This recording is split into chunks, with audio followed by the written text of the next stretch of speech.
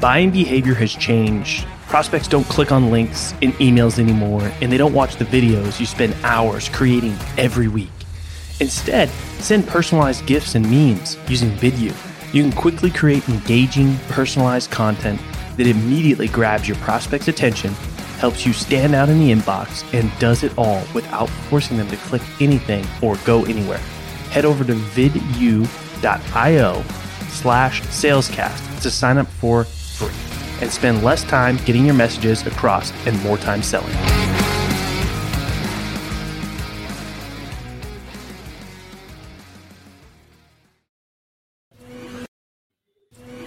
Welcome to the Sales Hustle, the only no BS podcast where we bring you the real, raw, uncut experiences from sales change makers across various industries. The only place where you can get what you're looking for to up your sales game. Today's episode is brought to you by Salescast. Salescast helps sales professionals transform the relationship building process and win their dream clients. I'm your host, Colin Mitchell. All right, everybody, welcome to a special live edition of Sales Hustle. I have got a fantastic guest for you today. I had the pleasure of going on his show recently. I've got Brett Williams, who is the host of Linked to Sales. Brett, how are you doing? Welcome to the show. I'm awesome, man. Thanks for having me. Glad we could go live on this one. It's going to be fun. Yeah, this is a special treat for you sales hustlers. We are live on LinkedIn, so feel free to type your comments in if you're joining us live.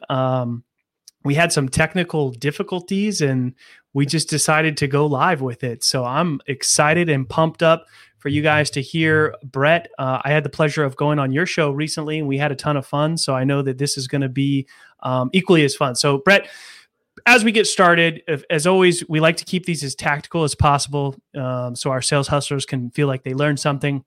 Maybe it's just the kick in the ass that they need, reminder. But give them, before we jump into that stuff, give them your sales story.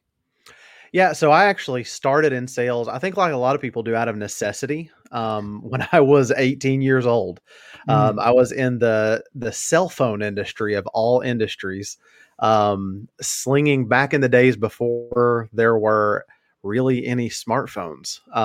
So that was where I really started and started to fall in love with sales, and ultimately even marketing through that, and spent several years in the sales world directly, and then transitioned into more of like an engineering role because technology was just something I really loved.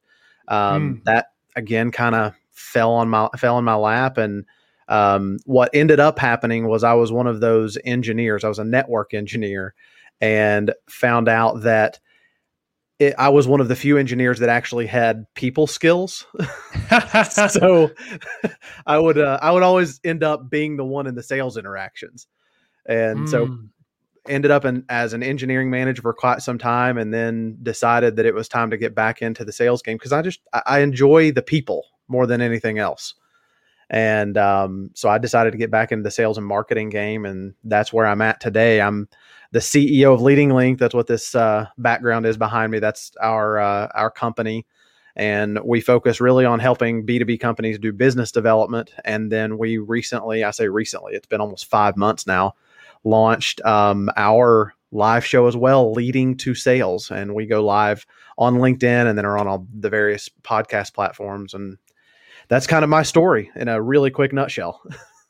All right. So let's talk about a little bit. How do you think that your engineering background helped you as a seller? I think the thing with my engineering background is it helped me look at everything as a process and as a flow, but also maintain my agility. So it was like balancing that between, most sellers, or at least whenever I was in sales early on, I would often just kind of go off by the seat of my pants. Like I was not like the polished salesperson. I was the person who could just kind of jive and shrug as I needed to. And getting into engineering really helped me start to see the process of sales and how it really is a science just as much as it is an art.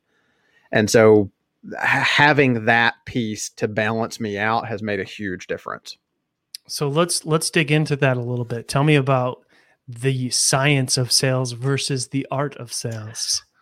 So when I look at the science of sales, Yeah. I look at the science of sales as being able to look at the process almost from a macro point of view, especially like a management or a leadership point of view, and see where the crimps in the hourglass are. If we've got a serious drop off in the sales process between for instance, a discovery call and a closing meeting or a proposal meeting, then I know that there's a challenge somewhere with that discovery call or that discovery meeting. And I can go deeper into that and say, okay, well, what are the processes? What are we saying? What are our normal things that we're doing?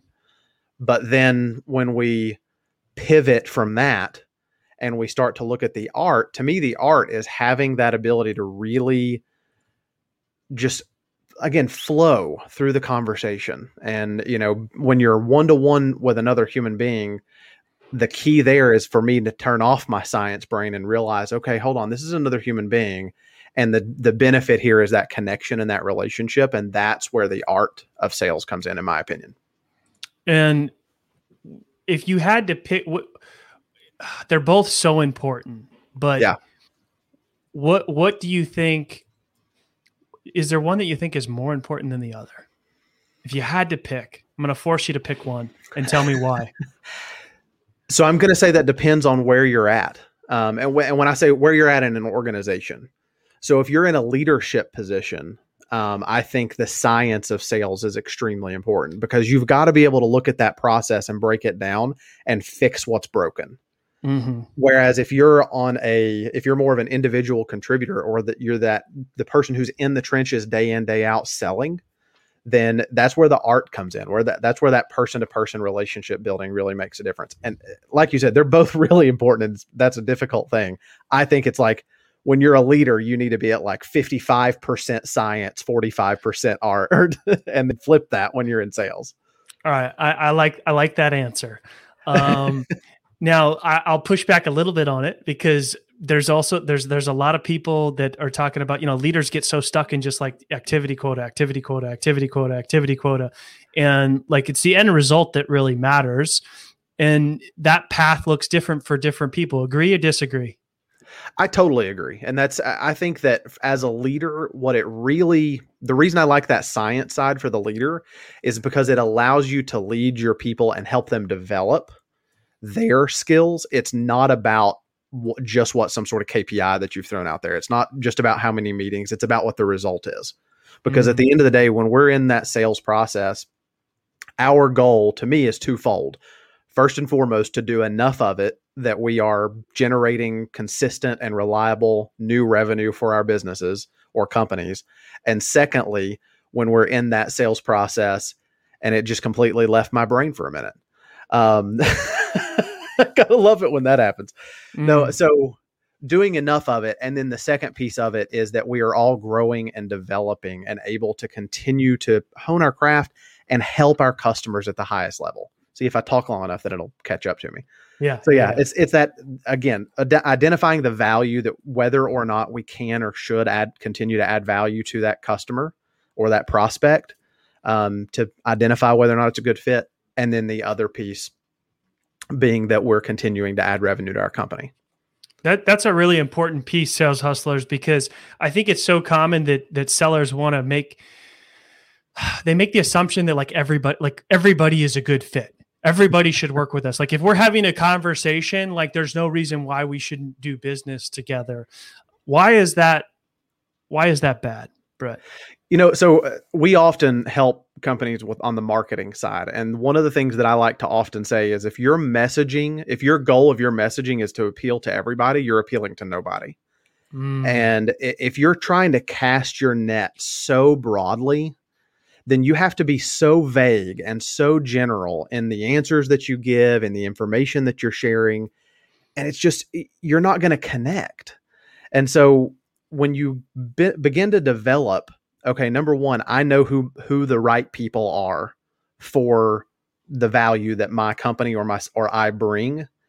And when you begin to develop that and understand that, then you're able to position yourself as a true, and I hate saying this because it became so cliche, like early 2000s, Yeah. but you can really position yourself as a trusted advisor rather than just a salesperson. Because I've had those conversations where I've been on a call or in a meeting with somebody and been like, this is just not, we're not going to be a good fit for each other, but let me get you with somebody who I think can help you meet your goals. And Yeah.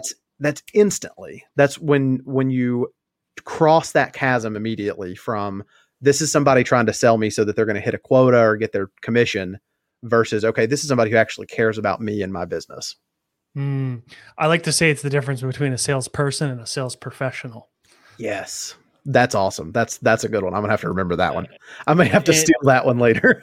I did not come up with it. So go ahead and steal it. I don't know where I stole it, but I did. And somebody somewhere deserves some credit. And I think I hear my good friend Larry Levine talk about, the difference between, a seller or a sales professional. So maybe I picked it up there. Yeah. But and here's the thing. I love that you said that, because, sales hustlers, this is so important, right? Like, the goal is to have conversations and identify, one, do they have a problem that you can solve, and are you the right fit to solve it? And that's not everybody. And when you start start persuading people, to hit your activity quota, to get them into your pipeline, whatever the reason, that's when you have all these deals in there that you're just kind of like, I don't know how many are going to actually close. Yeah. But when you have good, consistent, like, hey, I did a solid discovery, they have a problem that they value solving, and we're the right fit to solve it. And I love that you said sometimes you aren't, and you can be confident enough in what you do and really care enough about the person on the other side of that relationship to say, I see, that these are your problems, and I'm not necessarily the best person to solve it, but here's some resources. Here's some people. I'm happy to make some intros. And that, because it's your reputation, and your reputation matters. It's so true. And that's, I mentioned this when we were live, but I really hold to that, to the Jeffrey Gitomer saying of, I don't try to sell people things. I create an environment where they want to buy. And that's, if that's what you're doing. I've literally been on, and this is not a testament to me. It's a testament to the people that I've learned from. I've been on sales conversations when at the end of it, I have told them, hey, this is not a good fit. And they have said, I really wish you had something that I could buy from you. Because to me, it was the power and the importance of that relationship. And knowing that at the end of the day, if I am willing to give in order to build enough relationships, I'll get mine. Like, it's a natural product of doing what should be done, rather than trying to pull it out of people and try to force it out. Yeah. Yeah. I like to call it karma. Yeah, exactly. Karma, sowing seed, whatever you want to call it. I mean, it doesn't matter how you term it. It all comes back. Yeah. Yeah. And it's funny, because when you actually do right by people and do the right thing, good things happen. And, that might be hard to believe. And if that's hard to believe, then maybe try that and you'll see what happens, right? Give it a run. It's worked for me so far. Exactly. Okay. Now, so I want to talk about, so creating this, and you brought this up when we talked and you brought it up again. So what does creating an environment where people want to buy look like? Like, give us some examples of that. Yeah. Well, so first I'll go with Jeffrey Gitomer's trademarked saying, and he's literally trademarked this, so I'll send him a quarter whenever we're done, is that people hate to be sold, but people love to buy. Yeah. And so that's the truth, is if we're facing a challenge, whether it's personally, professionally, or our company is, we love to find a solution to that challenge. And quite frankly, for me, I almost can't write the proverbial check fast enough if it's something that I know that's going to help me solve my problems. So I think a lot of it boils down to really investing in that conversation. And I love Chris Voss's technique, and we've talked about him, but Chris Voss of, you're there to my game. I play a game sometimes when I'm in sales conversations of how much can I get this other person to talk?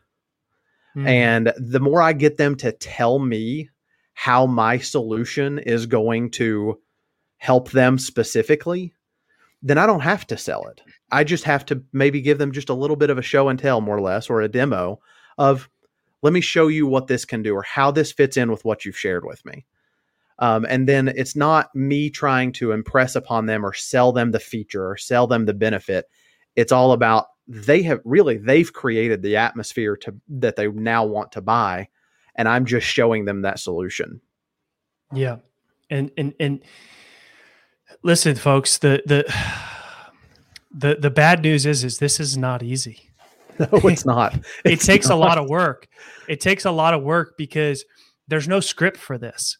Like every when you really actually like 110% like actually give a shit about the person on the other side of the phone or Zoom or video or however you conduct your sales calls, or there's less and less, in-person sales being done these days, but whatever that looks like for you, when you actually genuinely care enough to be curious enough to ask questions, to find out what matters to them, to find out if they have a problem. And even sometimes if they have a problem, do they even care to solve the problem? Like, what's the impact if they don't solve the problem? Are they going to lean more towards just sticking with whatever they have today because that's what they know and they don't value the problem being solved? There's no real script for that. Like you have a general sense of what you need to accomplish in a sales relationship or in a sales call. But asking those types of questions leads to different questions, and that path, there's no straight path for that. So talk to me a little bit about like some things that you do to create that environment for people to buy and like that's worked really well for you. Like what are some kind of go-to things or strategies or things you do to kind of create that sort of environment in those relationships? So I think the first thing is I do focus a lot on Chris Voss's techniques. Never split the difference. If you've not read the book, you're killing yourself in sales. Yeah. Get out from under a rock. Yeah, exactly. Figure out what country you're in and read it. And so when I'm in those conversations, like I said, one of my tactics is, okay, let's see how much I can sit here and shut up. And there are people that throw out different percentages. You should be talking X percentage of the time. But if a prospect asks me a question in the right way, my goal is to make sure that I am answering that in the right way but as quickly as possible, getting them talking again, because the more I talk in a sales conversation, the more likely I am to lose the sale. And I was reading a different book the other day. And I can't remember what the name of the book was, but they were talking about there is a direct correlation. And I'll use your terms here, or the terms that you mentioned. There's a direct correlation between a salesperson's percentage of talking in sales meetings and a sales professional's percentage of talking. And a sales professional's is consistently and significantly lower. And so I approach it with those techniques, the techniques that Chris Voss teaches, things like mirroring and labeling and things like that.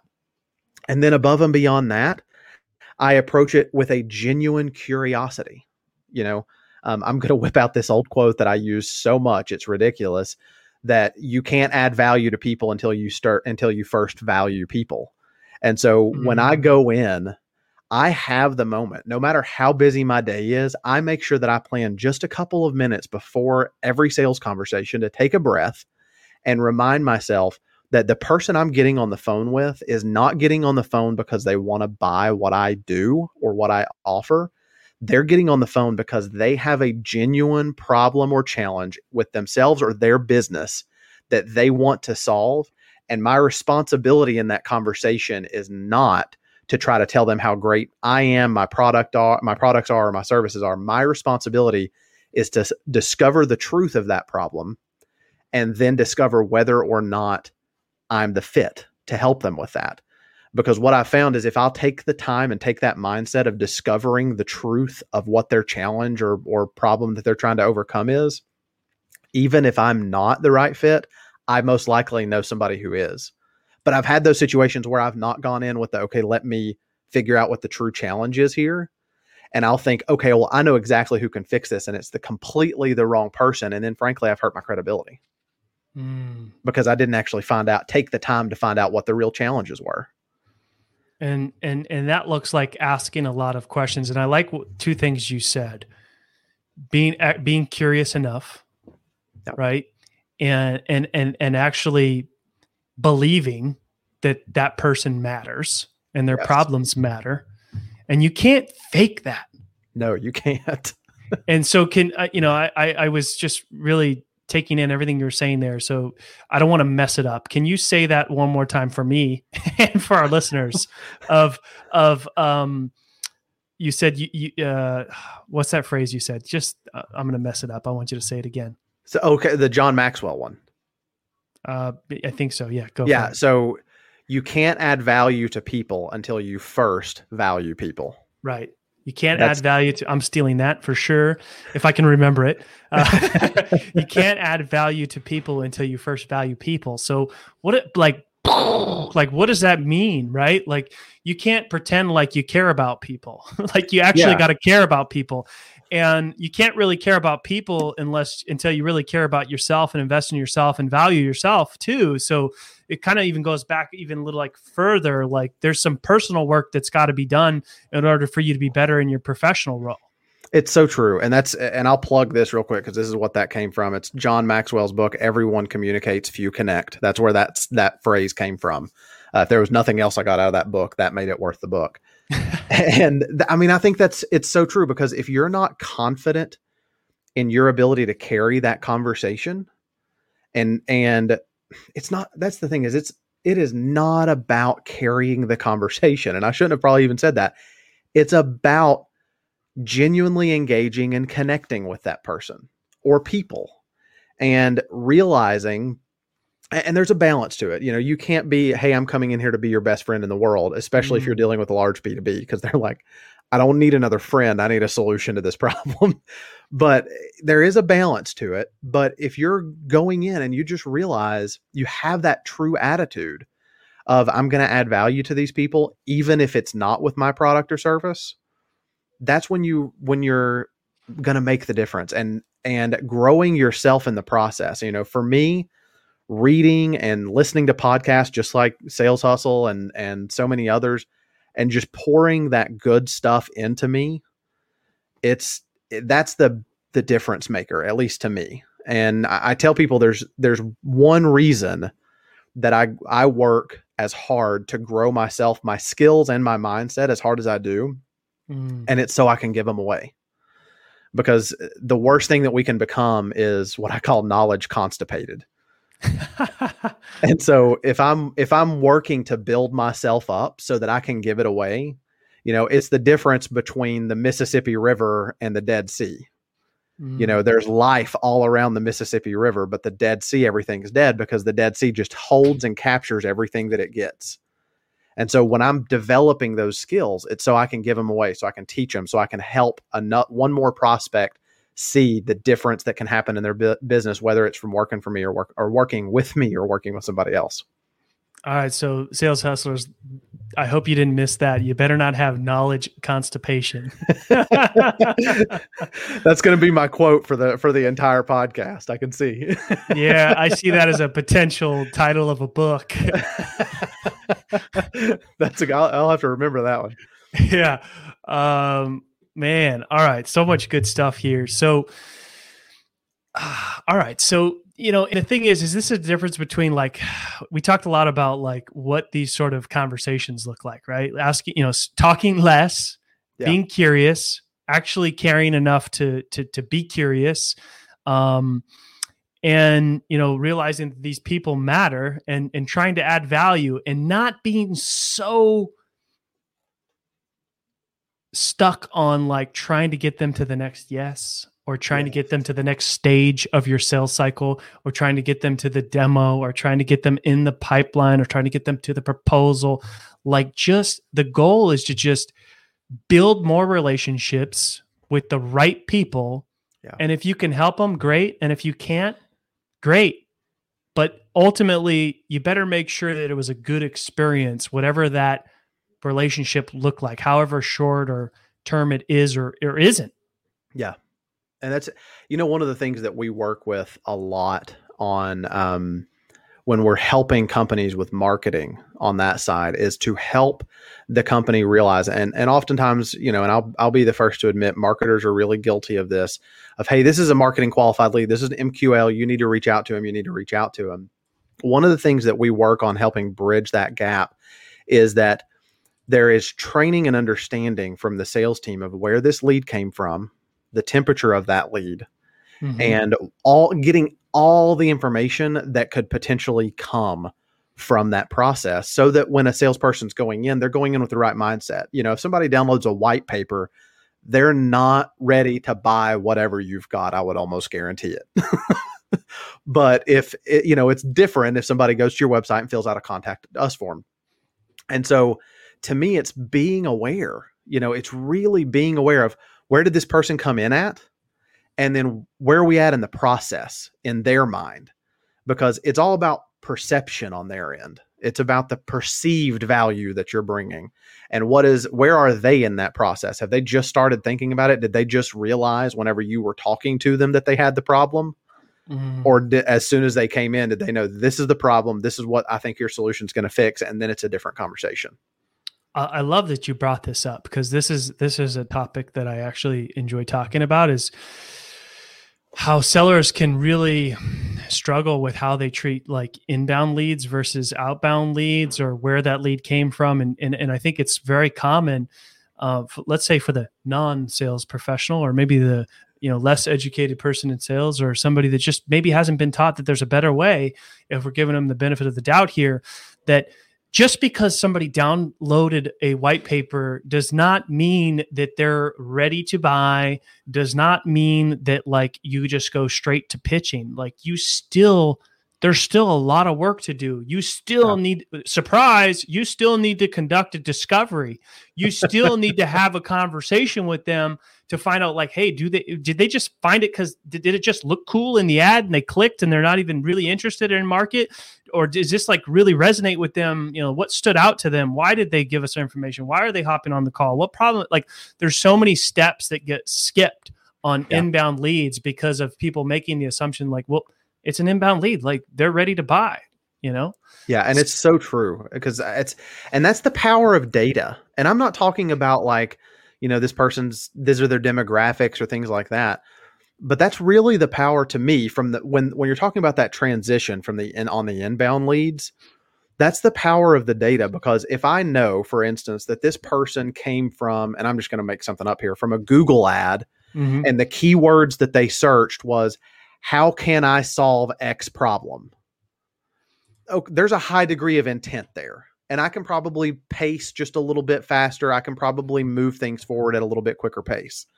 But if this came because they randomly saw an ad on their Facebook or on their LinkedIn, and they were like, oh, well, that looks like something I might be able to use next time I'm thinking about that, and you just start harassing them, what their Google search is going to end up being is alternative to enter your company name.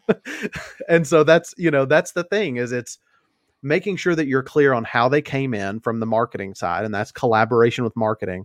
But then taking that data and then going into the discovery meeting. And here's one of the things that gets me, and I hope there are some sales leaders here that are listening.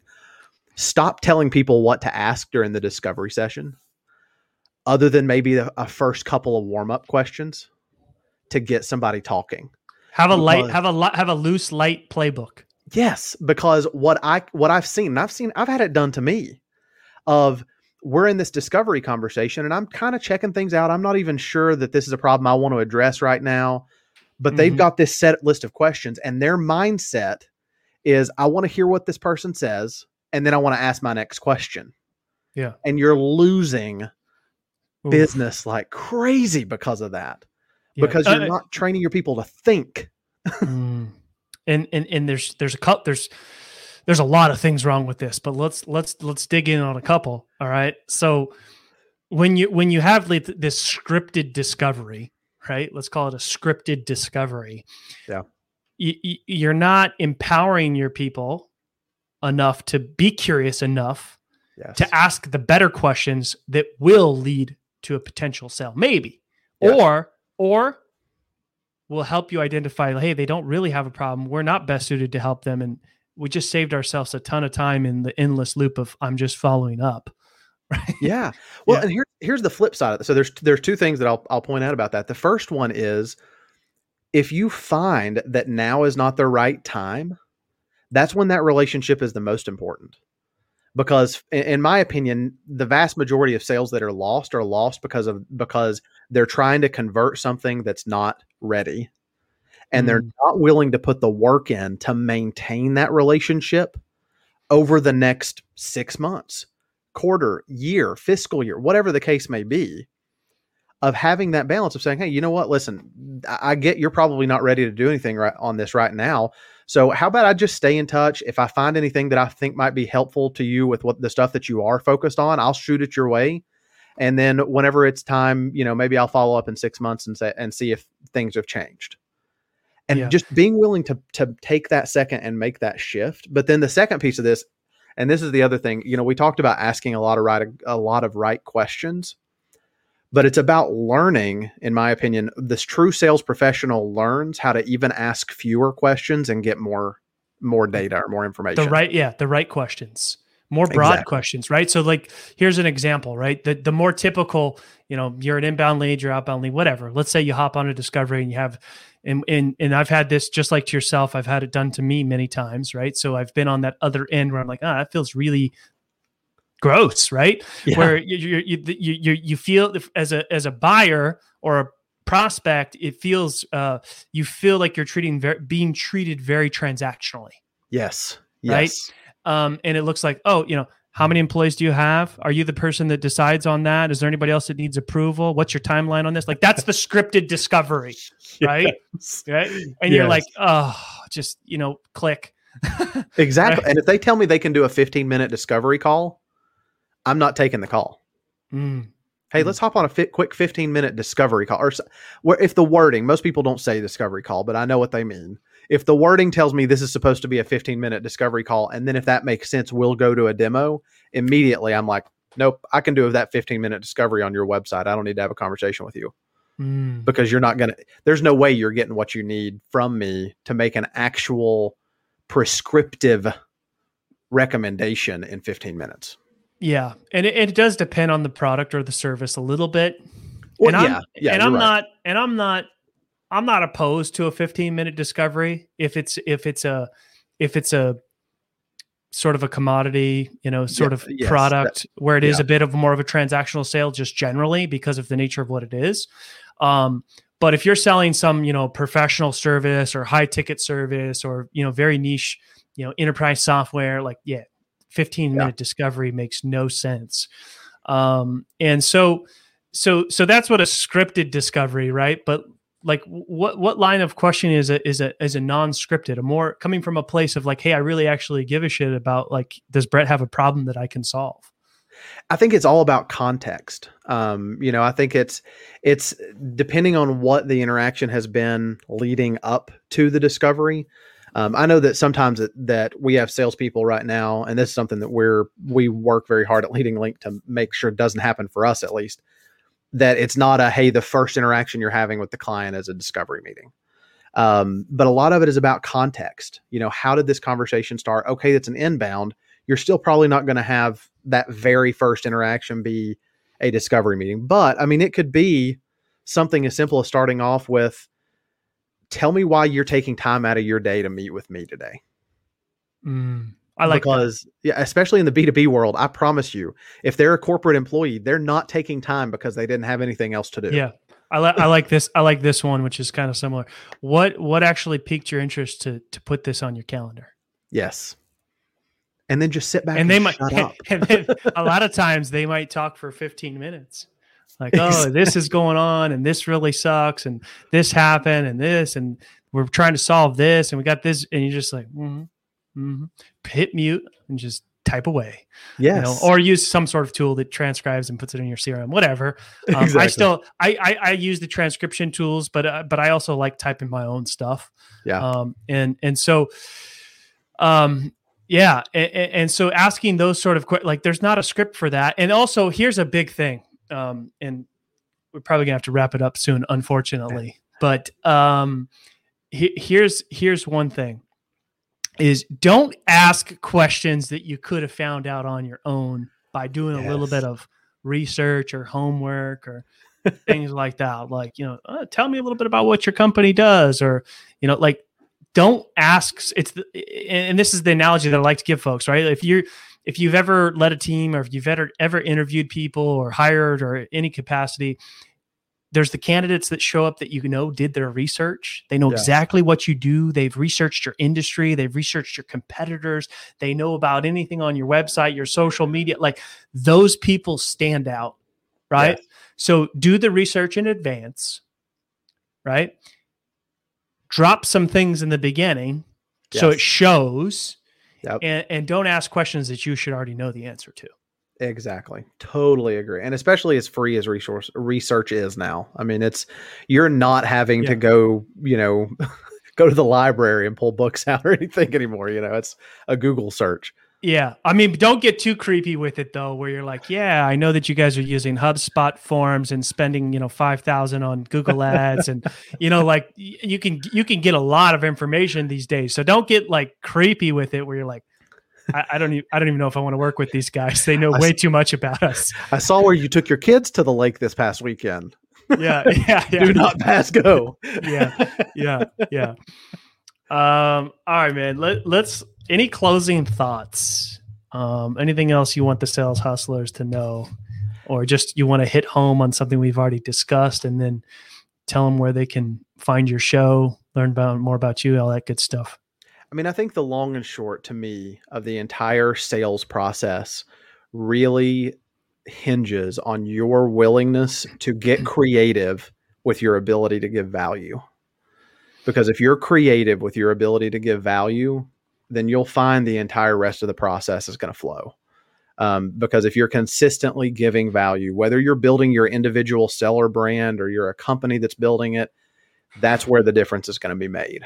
And yeah, you can find me on LinkedIn. We do go live every Monday and Thursday with Leading to Sales. We interview leadership, sales, and marketing experts to just talk about the industry, talk about what's going on, and talk about what the future may look like.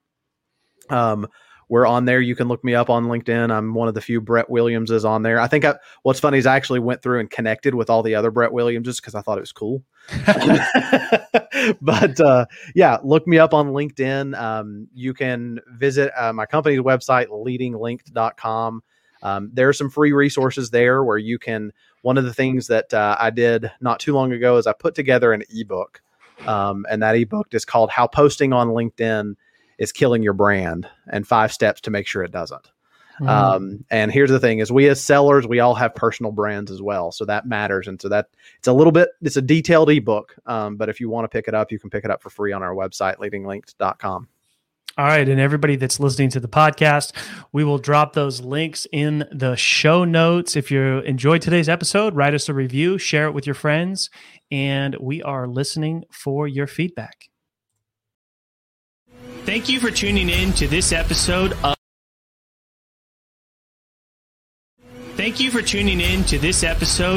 Sales Hustle. Are you a sales professional looking to take your sales career to the next level? If the answer is yes, then I want you to go over to salescast.co. Check us out, and if you feel that you are ready, set up a time to talk with me and my co-founder, Chris. I'm your host, Colin Mitchell. And if you enjoyed this episode, feel free to leave us a review and share the podcast with your friends.